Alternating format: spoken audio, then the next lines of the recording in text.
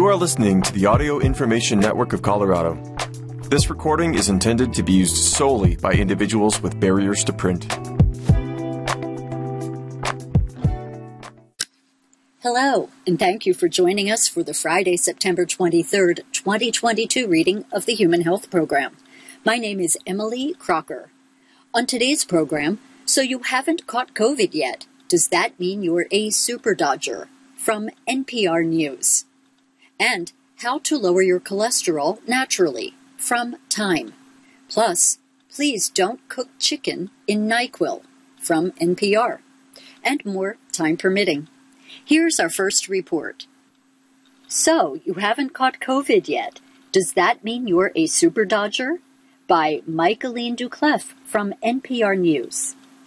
Back in the early 1990s, Nathaniel Landau was a young virologist just starting his career in HIV research. But he and his colleagues were already on the verge of a landmark breakthrough. Several labs around the world were hot on his team's tail.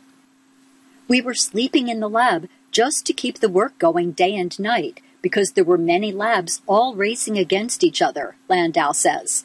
Of course, we wanted to be the first to do it. We were totally stressed out, he says. Other scientists had identified groups of people who appeared to be completely resistant to HIV. People who knew they had been exposed to HIV multiple times, mainly through unprotected sex, yet they clearly were not infected, Landau explains. And so the race was on to figure out why.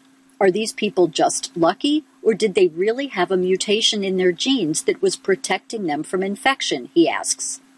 Now, 25 years later, scientists all over the world are trying to answer the same question, but about a different virus, SARS-CoV-2. By this point in the pandemic, most Americans have had at least one bout of COVID. For children under age 18, more than 80% have been infected, the Centers for Disease Control and Prevention estimates. But just as with HIV, some people have been exposed multiple times but never had symptoms and never tested positive. We've heard countless anecdotes about nurses and healthcare workers being exposed without any protection and remaining negative over and over again, says pediatrician Jean-Laurent Casanova, who studies the genetics of viral resistance at Rockefeller University. Or people share a household with someone who's been coughing for a couple of weeks and one person stays negative, he says. So why haven't these people caught COVID? After 2 years of hunting, a team at the University of California, San Francisco has come pretty close to answering the question. These findings are like hot off the presses, says immunogeneticist Jill Hollenbach, who led this research. We haven't published them yet. It's all stuff that's been happening this summer, she says. Hollenbach and her team have found a genetic mutation doesn't prevent the virus from infecting cells, that's what Landau was searching for, but still does something remarkable. It prevents a person from having COVID symptoms. Turns out, stopping an infection altogether is an extremely tough nut for our bodies to crack. What does it take to be a true super dodger? Over the course of human history, scientists have identified only 2 instances of true virus superdodgers. That is, where a specific mutation in their genes makes people completely resistant to a virus, so that it slides off their cells like water sliding off a glass window, as Casanova puts it. In 2003, a team in London showed how some people never get a stomach bug called norovirus, which causes vomiting and diarrhea. The researchers found that one mutation in their genes prevents them from making a molecule the virus needs to infect the cell. In 1995, researchers in France figured out why some people appeared to never be infected with a species of malaria. However, over the past decade, further studies have clarified that these superdodgers actually do become infected with the parasite, they simply don't show symptoms. By far, the most famous virus superdodgers are people protected against HIV, the ones Landau and his colleagues were studying back in the early 1990s. In 1996, his team was getting really close to solving that puzzle. One morning, they found a huge clue. The night before, they had set up an experiment to test which molecules HIV needed to infect a human cell. The experiment garnered spectacular results. It showed that HIV didn't enter cells the way scientists had believed. Instead, it needed a little bit of extra help. Specifically, HIV needs a specific molecule, called CCR5, on the surface of the cell to open the door and let the virus enter, Landau says. Without CCR5, the virus only sticks to the cell's surface but can't enter. It's kind of like the virus is knocking at the door, but nobody's opening the door. The door is locked, he says. That was what we call a eureka moment, Landau says. That was the moment where we could say, we found something that had never been seen before, he says. Landau and his colleagues rushed to the computer and wrote up the findings as quickly as possible. Then he literally ran to the FedEx store to submit the paper to the journal Nature, knowing that other teams were likely to have the same findings soon. In those days, you couldn't just submit your paper through the computer, he says. You had to mail a hard copy of it to the journal. And my job was to sprint over to the FedEx store so we could get the paper mailed on time, he says. Then, only a few short weeks later, Landau and his colleagues made another huge discovery and, in the process, solved the final piece of the HIV puzzle. We were quite amazed that it all happened so quickly, Landau says. In collaboration with a research group down the hall, Landau and his colleagues sequenced the CCR5 gene in 2 people completely resistant to HIV. Lo and behold, both people had the same mutation in the gene, and it's a powerful mutation. It completely cripples the molecule so that it doesn't appear on the cell's surface, the group reported in the journal Cell. Remember, without CCR5, HIV can't infect the cell.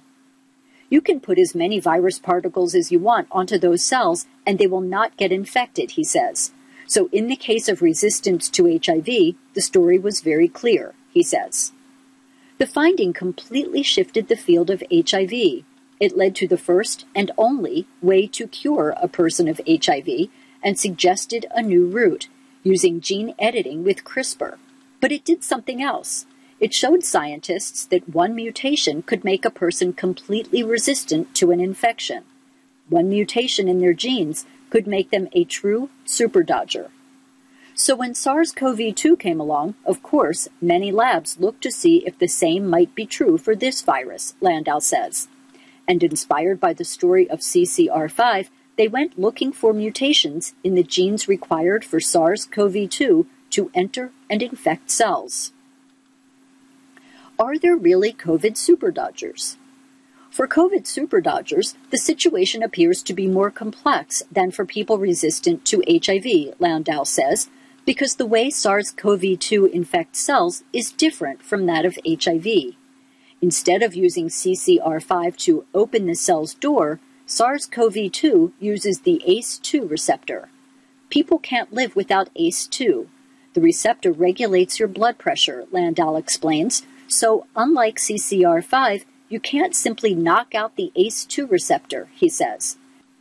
You're not going to have many people walking around that don't have ACE2. Of course, there may be more subtle mutations in ACE2 which could play a role in resistance to SARS-CoV-2, he adds. But there doesn't seem to be an obvious and dramatic mutation, as is the case for HIV, he says. But perhaps what's more likely, he says, is that people have mutations in genes other than ACE2, and these mutations probably don't protect them from getting infected per se, but do protect them from getting sick. So having one of these mutations would make you a sort of COVID mini-dodger, if you will.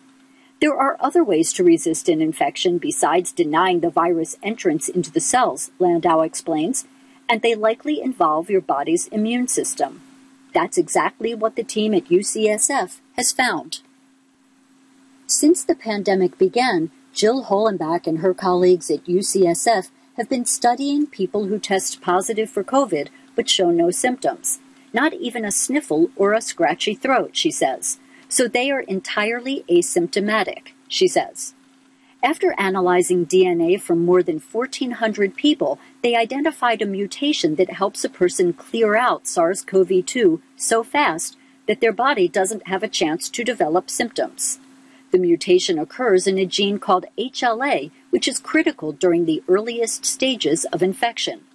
Hollenbach and her colleagues found that having a particular mutation in that gene increases a person's chance of being asymptomatic by almost 10 times.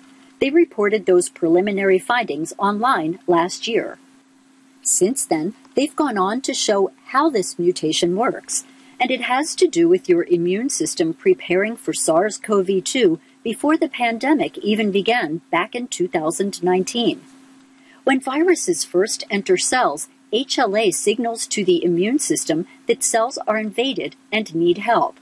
That signal triggers a cascade of events that ultimately leads your body to make potent weapons specifically designed to fight SARS-CoV-2.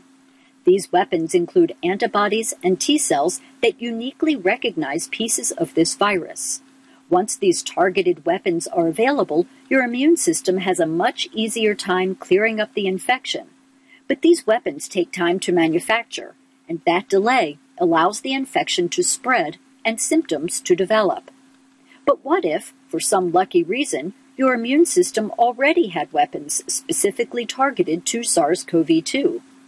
This summer, Hollenbach and her colleagues demonstrated that, with a specific mutation in HLA, some people have T cells that are already pre-programmed to recognize and fight off SARS-CoV-2. So there's no delay in generating COVID-specific weaponry. It's already there. Your immune response and these T cells fire up much more quickly than in a person without the HLA mutation, Hollenbach says. So, for lack of a better term, you basically nuke the infection before you even start to have symptoms, she says. But here's the kicker. For the HLA mutation to work, and for you to have these pre-armed T cells, you first had to have been infected with another coronavirus. Most of us have been exposed to some common cold coronavirus at some point in life, she explains, and we all generate T cells to fight off these colds. But if you also have this mutation in your HLA, Hollenbach says, then just by mere luck, these T cells you make can also fight off SARS-CoV-2. It's definitely luck, she says, but, this mutation is quite common. We estimate that maybe 1 in 10 people have it. And in people who are asymptomatic, that rises to 1 in 5, she says. While Hollenbach and her team continue to look for more mini-Dodger genes, Casanova over at Rockefeller University and his colleagues are still trying to determine if there are true super Dodger genes. And he's looking for participants right now for his study. You fill out a questionnaire online about your exposures to SARS-CoV-2, he says, and then if you meet the criteria of a super Dodger, the team sends you a testing kit. Basically, you spit in a cup and mail it back to Casanova and his collaborators. We'll extract your DNA and sequence your genome, he explains. We hope that in a group of 2,000 to 4,000 people, some people will have genetic mutations that tell us why they're resistant to infection, he says. And perhaps, like with HIV, that finding will one day shift the field of COVID research and lead to a vaccine that does what everyone wishes our current vaccines do, turn everyone into a COVID superdodger. Up next, how to lower your cholesterol naturally. Changes focusing on what and how you eat, as well as your exercise habits, matter most. By Markham Hyde from Time. In the years following World War II, physicians in the U.S. and Europe noticed a surprising phenomenon. Rates of heart attack and stroke fell dramatically in many places.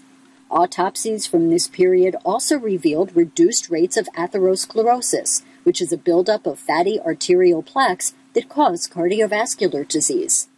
At first, experts were perplexed, but as time passed, many concluded that wartime food deprivations and the forced shifts in people's diets, namely big reductions in the consumption of red meat and other animal products, contributed to the heart health improvements. Later work, particularly the famous Framingham Heart Study, helped establish that blood cholesterol levels, driven in large part by a person's diet, tended to overlap closely with cardiovascular disease. The idea that the foods a person eats could raise or lower their risks for unhealthy cholesterol levels and disease was, at first, a radical and controversial one. While there's ongoing debate about the relationship between red meat and poor health, the links connecting diet, cholesterol, and cardiovascular disease are beyond doubt. Cholesterol is a waxy compound that your body uses primarily to make hormones and to firm up the walls of cells. Our body needs some cholesterol for day-to-day functioning, but the amount our body needs is relatively small, says Dr. Lawrence Sperling, the founder and director of the Heart Disease Prevention Center at Emory University in Atlanta. Different parts of the body, including the brain and the blood, contain cholesterol. It's the oversupply of cholesterol in the blood, specifically, that causes problems, specifically low-density lipoprotein, or LDL, which is also known as bad cholesterol. Too much LDL in the arteries can form a fatty streak, which is the precursor of atherosclerotic plaque, explains Dr. Francine Welty, a cardiologist at Beth Israel Deaconess Medical Center in Boston and former chair of the American Heart Association's Lipid Committee. LDL, therefore, is the primary building block of arterial plaque. The two main diseases associated with clogged arteries, coronary artery disease and cerebrovascular disease, are both among the top 3 causes of death worldwide. More than 1 in 4 deaths are caused by one of these two conditions, and managing or lowering your blood cholesterol levels is a proven way to prevent these diseases. Sperling says ideal or target cholesterol levels vary depending on a person's age, sex, and health status. But optimally, you want to keep your LDL cholesterol below 70 micrograms per deciliter. While drugs can help people get there, and in some cases may be necessary, he says that non-pharmacological approaches are just as important. Lifestyle and behavioral approaches are the foundation of cardiovascular prevention for all, he says. Here, experts detail the most impactful lifestyle changes to make to lower your cholesterol. A proper diet, they all agree, tops the list. How to eat to lower your cholesterol. One of the biggest trends in diet and nutrition advice is a movement away from talking about specific micronutrients and optimal daily servings of this or that food group. Instead, nutrition experts now talk a lot more about broad patterns of healthy eating. This means limiting certain foods while prioritizing others, rather than trying to hit narrow targets. Something I tell a lot of my patients is that the Greek derivation of diet is diaeta, which means a way of life, Sperling says. Dieting shouldn't be torture or something you maintain for a month. It should be a meaningful and purposeful change you can extend throughout your life, he says. In this spirit, he says one of the most important changes you can make is to pack your meals with lots of fresh fruits, vegetables, nuts, and whole grains. Many of the most effective and evidence-backed cholesterol-lowering eating plans, like the Mediterranean diet, prioritize these foods, he says. Meanwhile, reducing your intake of animal products, especially red meat and processed dairy foods, is a move that research has repeatedly tied to cholesterol improvements. I've run the lipid prevention clinic at my hospital for 31 years, and the first thing we tell people is to lower their intake of saturated fats, Welty says. She mentions red meat, butter, and dairy as foods people should aim to cut down on, not eliminate necessarily, but reduce if they want to improve their cholesterol. Many Americans consume saturated fats, from eggs and dairy products to red meat, with almost every meal. This sort of immoderation is a problem. The Japanese have some of the lowest rates of cardiovascular disease in the world, and that may be because they eat much less red meat and saturated fat than we do in America, Welty says. It's worth noting that saturated fat is a controversial topic in nutrition research. Some experts have argued that saturated fats get blamed for health problems that are likely caused by processed meats, refined carbohydrates like those found in sugary or packaged foods, and the trans fats in fast foods and some packaged snacks.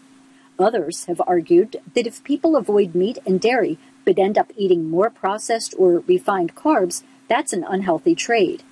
On the other hand, experts generally agree that trading saturated fats for some of the healthy foods mentioned above, such as fruits, vegetables, and nuts, is a highly effective way to improve your cholesterol scores and heart health.